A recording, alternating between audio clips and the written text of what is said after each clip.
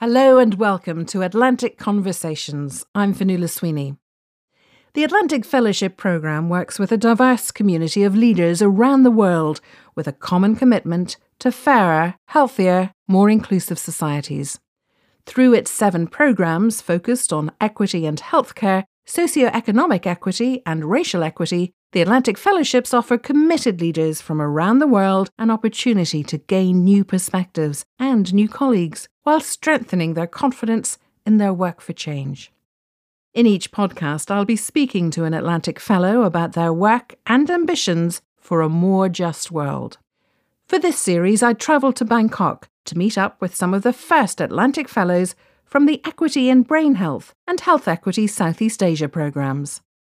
Today, I'm joined by Tim A. Hardy, an Atlantic Fellow for Health Equity in Southeast Asia. Tim is co-founder and executive director of MyMe, a mobile education project in Myanmar. Before that, he spent many years abroad, and I began by asking him why. I was born and raised in Myanmar, involved in 1988 nationwide uprising that pretty much toppled military regime. I was kicked out of my school for my involvement. They tried to arrest me. For your involvement in the demonstrations and the uprising? Yeah, I was leading the demonstration. I was giving speeches on human rights on behalf of the student body. I managed to escape, and then I ended up in the United States, and then I studied computer science, and then worked in technology, banks, and then financial companies for about 15 plus years. It was not something that I planned that I would be in the United States for 20-something years. I thought it was a couple of months. When the things come down, I will go back and either continue my study or continue the work that we started. But that opportunity did not come. 2 months turned into 2 years, 2 years turned into a couple of decades. What prompted you to go back? And were you certain that it would be safe for you to go back to Myanmar?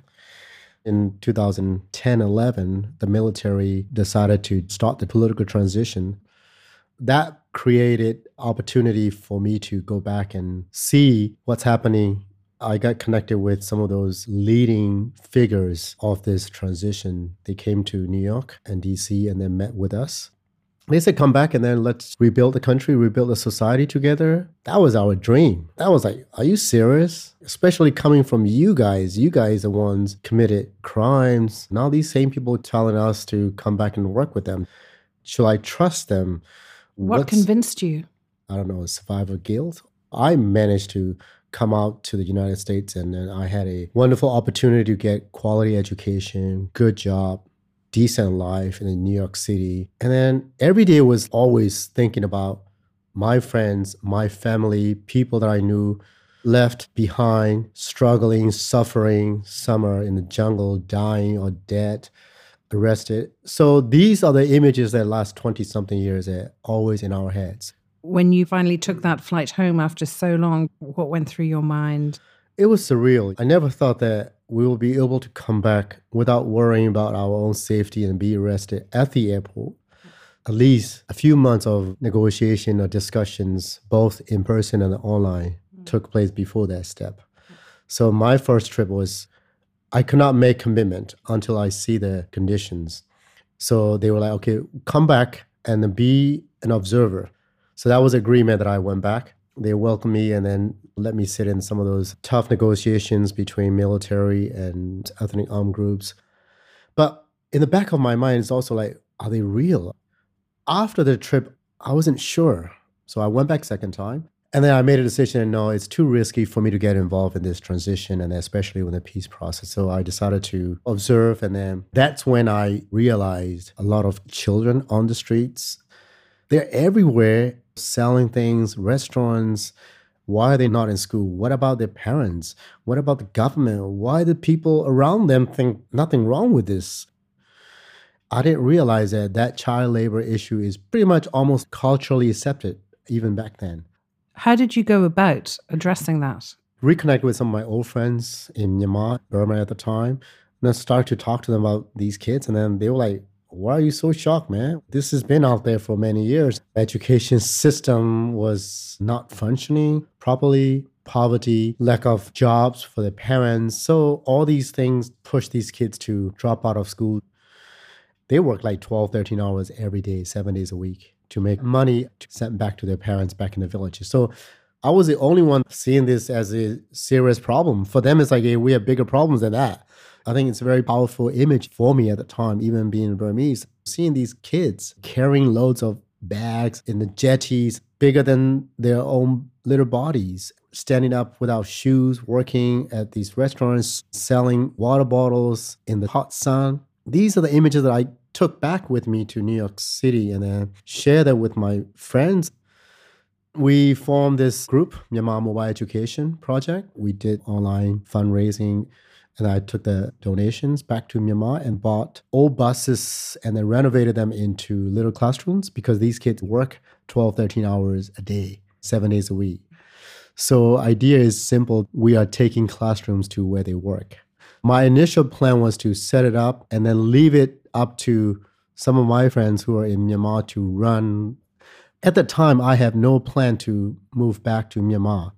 I was constantly communicating with the teachers, my friends on Skype, almost every day, gradually realizing how widespread and complicated this child labor issue is in Myanmar. You felt there was more to do that you couldn't do from New York. Yep. So I decided to take a 6 months leave of absence, went back there, started to form a team, but run into a lot of problems because a lot of basic elements of forming organizations are not there. So I left my job in New York, went back there for another 6 months or a year to continue building a team. Now I've been back about 4 years. And there's something like 2.7 million children between the ages of 5 and 16 who find themselves out on the streets, living a life not just of impoverishment, but working for a living. What impact does that have on the wider society? This is the critical issue that we need to overcome because we are rebuilding the society and the country altogether. Imagine these young people not being educated properly, not being brought up in this warm and loving family, not getting all these critical life skills to be able to contribute back to the community and societies. Without these children, transition in Myanmar not going to be possible. They are the ones that are going to be taking over in the next few years. We started with our own One Community, One Project in last year. It reaches over 3,500 kids, about 5 major cities. That's when it hit me. This is not something that my team or my project could resolve. So that's why I started connecting bridges with the government, other like-minded CSOs and NGOs to build a movement. Also, at the time, the government was changing. We had a historic election, 2015, that elected the opposition leader Aung San Suu Kyi and her party into the government. That government also recognizes this child labor issues. Before then, we cannot even use the word child labor. Things have changed dramatically. How does it feel to be working with authorities when the authorities in your country had, a couple of decades ago, wanted to arrest you? I'm just more looking forward, focusing on the present moment, and then trying to take these small steps toward the bigger goal, believing in these children and then these young people. We need to take them along with us in order for us to get to their destination. How many children have you helped to date, your organization? Since we started this My-Me project, 15,000 children gone through our education programs. It's quite encouraging to see this number of kids got education and then vocational skills that they needed to move on. But compared with 2.7 million, we're just like a drop in the bucket. This is what triggers me to work with the government and then collaborate with others to create a movement where we come together because these kids are everywhere. It's not just where the My-Me project is. A final question about the Atlantic Fellowship. You're an Atlantic Fellow for Health Equity Southeast Asia, graduated 2016. What does it mean to be part of a fellowship? I think 2 parts. One is a personal level. I have gained a lot of experiences and then also skills in terms of leadership, how to tell stories in an effective way, how to create this sustainable movement. On the other hand, connecting with these fellows, especially with the 7 programs all across the globe, I start to find people who are in the similar topics, areas that they're working on, and also learning different way of solving the problem that I'm currently in Myanmar. And then making it a lot more productive by plugging in their support and experiences and then also contributions, both technically and also morally. We've been discussing to share what we have done in Myanmar with other fellows in the different countries where they also have child laborers and the kids who are out of school. These things are currently happening in the fellowship. Best of luck with it. Thank you very much. Thank you. And that was Tim A. Hardy, Atlantic Fellow for Health Equity in Southeast Asia. For more information, you can visit www.atlanticfellows.org. I'm Fionnuala Sweeney, and you've been listening to the Atlantic Conversations podcast.